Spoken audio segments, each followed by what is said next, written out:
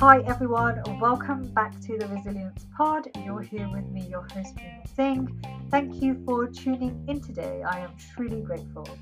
Today's episode is all about the business case for resilience post-COVID with my next guest, who prides himself in building relationships to achieve results by working in collaboration with leaders and executives in the resilience industry. What makes my next guest stand out is his philosophy of work. Whether he is developing programs, training teams, or writing plans, when his contract ends, he knows he is leaving behind his best work. And in his very own words, he says, "My legacy matters." This is exactly the thing we love at the Resilience Pod. So please join me in welcoming my next guest, industry leader, speaker and writer specializing in business continuity and crisis management, founder and president of Anisis, a boutique consultancy firm from the Greater Toronto area in Canada, Mark Hoffman. Hi Mark, how are you doing? Great, Reena. It's a pleasure to be here with you. I'm a huge fan of this podcast and kind of have to pinch myself that I'm actually part of it. Well, thank you so much for your kind words, and a very great honor to have you on here sharing your thoughts on something that we will definitely all be interested in. But before we get in, just a shout out to everybody from Canada and Toronto. I've lived there, so it's very close to my heart. So welcome all the way from Canada. Well, glad to be here, and you want to trade weather? We could do that if you'd like. No, thank you. I'm okay with the snow. That's something that I don't miss from living there, but actually it is quite fun. You get all the four seasons. Okay, so anyway, weather aside, moving on to the topic of the podcast, which I mentioned earlier, was about having a business case, the value that we can show our business post-COVID. So Mark, how do we show the BCM and resilience value to our business following on this COVID pandemic? You know, this has really come up a lot lately. I'm hearing a lot of colleagues talk about fear and concern that they have coming out of COVID because they're not sure that their leaders are seeing value in the business continuity program. I did a survey in conjunction with DRI Canada, and what we found in that survey is that almost half of the people that responded said that their biggest concerns coming out of COVID are either the long-term security of their business continuity program or the lack of perceived value of the program from their leadership team. And it was also interesting because in the same survey, we found that nearly a third of the people who responded said that they were either barely involved or not involved at all in the pandemic response, which is very, very interesting. And I think that there is a correlation between those two data points. For me, when we think about articulating the value of our program, I think there's 2 or 3 really key points. And the first one has to be engagement. We have to provide thought leadership around operational or organizational resilience. And this is not just about writing a business continuity plan in order to check off a box for the auditors. And I think people who are sort of approaching continuity in that way are going to run into this perception problem, this value add problem. So I think the first thing is engagement and thought leadership and actually driving value to the business.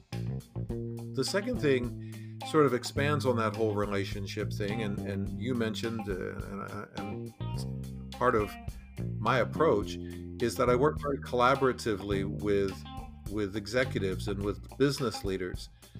And, I have to admit, when I started my career, the collaborative approach was sort of a defense mechanism because I was still learning my way, and I was smart enough to figure out that if I, worked collaboratively with people, I might have a better chance of understanding what they need.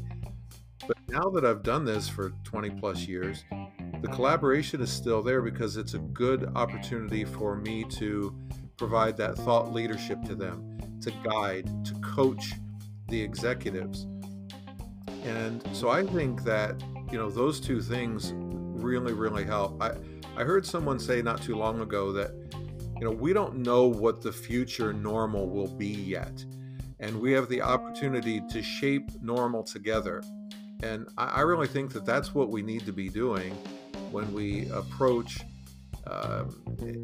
any aspect of articulating value out of the business continuity program. Work with the leaders, work with the business to articulate and to shape that normal together. I think that's really important, the shaping it together, because a lot of the times where there's kind of value, despite whether it's about COVID or not, it happens in silos. So there's one team looking at it, updating policies, frameworks, whatever, but actually not getting the insights from the organization and the stakeholders and what they want. So a very, very valuable point that you've made. Right, it becomes self-serving at that point. And so one of the things that I like to do is I like to write a framework or a business continuity policy or whatever word you want to use. And in there, you really need to identify the objectives of the program, but it's not for the purpose of having a program. It's for the purpose of adding value to the overall organization. So I'll give you an example. I have a client right now who is receiving a number of requests from their customers asking for an attestation or proof or a demonstration of internal operational resilience, whether it's disaster recovery capability for the systems that are the backbone of the service that they provide, or operational resilience through either cyber response or crisis management or business continuity. And I've actually helped my client close deals and improve relationships with their customers because we've been able to demonstrate that resilience that we've been able to build into the program. So, there's operational impact to what we do. It's not just self-serving. Right.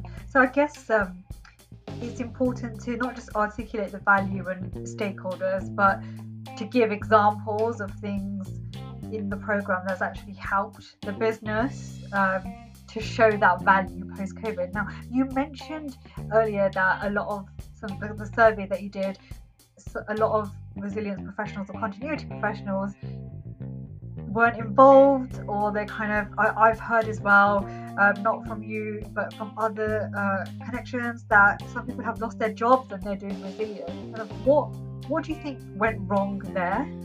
And it probably varies, but one of the things that I think could happen is that the whole business continuity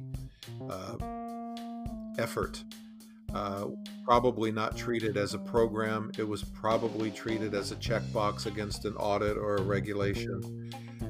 And there was probably a very little value, perceived value. I'm not suggesting that the people who lost their jobs deserve it. That's not what I'm saying at all. But what I'm saying is that the relationship between the business continuity team and the leaders was not established early on in the process so that the leaders could understand the significance and the value that the team was bringing anyhow, pre-COVID. So since that relationship wasn't there, there wasn't a dependence on that team when it came to either preparing for or responding to the pandemic. Now, it still sounds like I'm blaming the team, and I'm not. All I'm suggesting is that sometimes we need to coach up to the executives, let them understand that this is more than just a checkbox, that there's value in what we do. Whether it's, we tend to think of things so often as sort of resolving negative opportunities, so closing risks or mitigating risks and things like that, where we think about, for example, we don't have disaster recovery solutions for our most critical systems, and therefore that is a risk. And so from that standpoint, the business continuity team can help drive the mitigation of that risk. Now, that's a very positive thing. It goes beyond just risk mitigation. It actually goes into business opportunities, and in some cases, competitive advantage. When you can say to your customers, hey, we're resilient. Look at this leading technique we're doing to make sure we can continue to provide you with service, whether it's technology resilience or operational resilience or cyber response, things like that. So what we have to do, I think, coming out of COVID is, a lot of companies who never thought their people could work from home have everybody working from home right now. And what that says to me is, we can't go backwards. We have to manage the ongoing challenges. We have to think about things a little differently. Think about supply chain. Think about cyber response. Revisit some of our strategies. Question our assumptions and things like that. Very valuable and very on point there is finding the opportunities, which I think is one of the key things on how you can create value and a business case if you're struggling post that. Now, we'll pause on that for a little while and just pick up on something you said about kind of showing the value in different areas and responses where business continuity can help. And something that's quite prevalent is cyber. And I know that's a whole different topic and it can take a whole different podcast. But, in our conversations before, we were talking about, that cyber responses, we normally think about them as being quite technical in our response, and your approach is, well, actually it goes beyond that, and that's an opportunity for BCM professionals to possibly help in that. So what does that look like? What I say is, forever companies have treated cybersecurity as a risk that IT can handle by themselves. And while we need that IT component, right, we need them actively engaged in this, it has to go beyond that. We have to start thinking about cyber response from a crisis management standpoint, from a business continuity standpoint, so that we can do things like manage our communications, manage our reputation, make good decisions, and things like that. And so I've been teaching a course on this. I've been leading various clients through a cyber response program that basically encourages their crisis management team to anticipate what is likely going to be asked of them during a cyber event. So it's very reasonable to assume that you're going to have to make certain decisions during a cyber attack, right? Well, the first one might be, are we going to pay the ransom? Well, rather than reacting and flying, by the seat of your pants during an event, I like to walk people through a key decision workshop where we say to them, all right, based on your company's core values and your risk appetite and your overall operating principles, are you inclined to pay the ransom or not? And if they say no, that's fine. Nothing wrong with that. That's a great default position, but it's exactly that. It's a default position because there might be extenuating circumstances that could move you off of that position. And so I walk companies through 10 default positions that they can consider ahead of time. I encourage them to think about what their communication strategies might be, and cyber insurance, and so many other opportunities for things that they can consider now and build that into a response plan that makes them more resilient when it comes to dealing with a cyber attack. And then the other piece of this is tying in the business continuity component to it. If it's a ransomware attack, for example, that takes systems offline, well, that's an opportunity to execute your business continuity plan for a system down event. And so your business continuity team can articulate value to your leadership team by saying, look, not only is this an IT issue, it's a communications issue, it's a legal issue, It's an insurance issue, but it's also a business continuity issue. And we can help prepare the organization operationally for this system down event. And these are the types of things that I think we need to evolve into. Cyber response, supply chain resilience, and all of these different things I think will help establish what that future normal will look like and articulate value. Absolutely, so insightful and very spot on there. And I think a big learning lesson from what you've just told us in the last 14 minutes or so is that it's actually seeking out these things and going beyond that, because we keep saying resilience, but that's a lot of, that means a lot of things, and a lot of our fellow colleagues in the industry have resilience in their title, and this is truly the way to be that resilience head, director, whatever your title may be, is to find those opportunities that will help you with your business case and showing the value going forward. Yeah, and one of the things I think that can help colleagues, our colleagues, people in the industry, is if you have the opportunity to conduct a business impact analysis across the organization, use that to gather your own ammunition, use that to identify threats and risks and impact to the organization, and then work with those business leaders to build resiliency strategies. Because again, now you're able to report back to your executives, hey, look, we have this operational threat with this financial or reputational impact as a result, and we've developed a strategy to eliminate that. There's a great way to demonstrate value. Absolutely, it's all about making your resource known, and I couldn't agree more.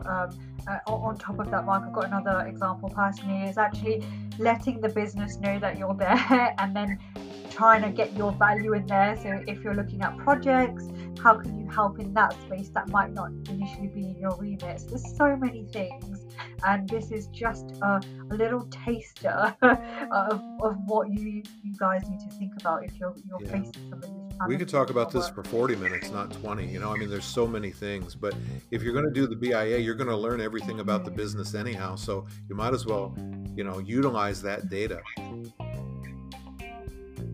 Yeah, it's the crown jewels, as one of my past guests said on a podcast once, and I truly think that is something that we need to think about as we enhance it going forward. So Mark, thank you so much for sharing kind of some of your thoughts on that. I know we haven't, we'd love to do like an hour's talking, we could talk hours and hours about this, but what you've said has been really kind of, it's opened my mind to actually thinking about it more consciously,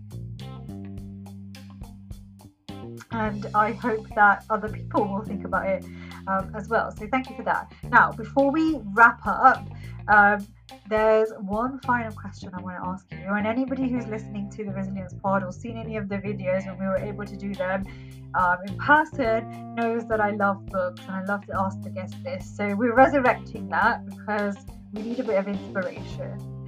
What is your favorite book of impact and why? And yeah, I anticipated the question, right? Because I've not my first time, watching or listening. One I'm reading right now is called The Kennedy Brothers. It's written by Richard D. Mahoney, and it tells the story of Bobby Kennedy and JFK when he was president, and how they managed various crises together. And I got a really interesting quote, which I actually just posted on LinkedIn, from Bobby Kennedy, and this is during the Cuban Missile Crisis. And I think this really speaks to us in our industry and what we do. He said, "Pressure does strange things to a human being, even to brilliant, self-confident, mature, experienced people. For some, it brings out characteristics and strengths that perhaps they never knew they had, and for others, the pressure is too overwhelming." And I think that's really interesting, and it would be really insightful for us as we build our response teams, our crisis management teams, to understand the personalities of the people that are involved on the team and how they're going to react to various pressures. I thought that was really interesting. And there's one other book I want to mention, and I know we're short on time, but I would encourage people to look for this book. It's called Just Keep Breathing, and it's by a really dynamic guy called Reggie Dabbs. And Reggie is a speaker, and he goes around to different high schools, and he talks to students about suicide, students who might be struggling and wondering whether they should just stop. And he encourages people, and I just want to share this quote because we're in difficult days, right? And everybody's struggling, and I want to share this quote. He says, "There is still purpose. Who knows how your story might affect other people someday?" He said, "If you give up today, in the middle of your problems, you will miss the very answer that is waiting for you right now in your tomorrow. It is there waiting for you. You just have to keep breathing long enough to reach it and take hold of it." And, I personally, I don't struggle with depression or anything like that, but I know a lot of people do. And we're making great strides in mental health and encouraging people to speak up and to talk and to reach out for help.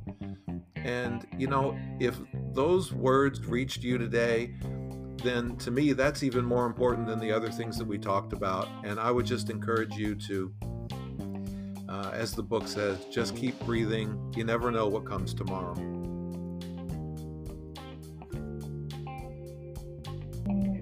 Love that, Mark. Thank you so much.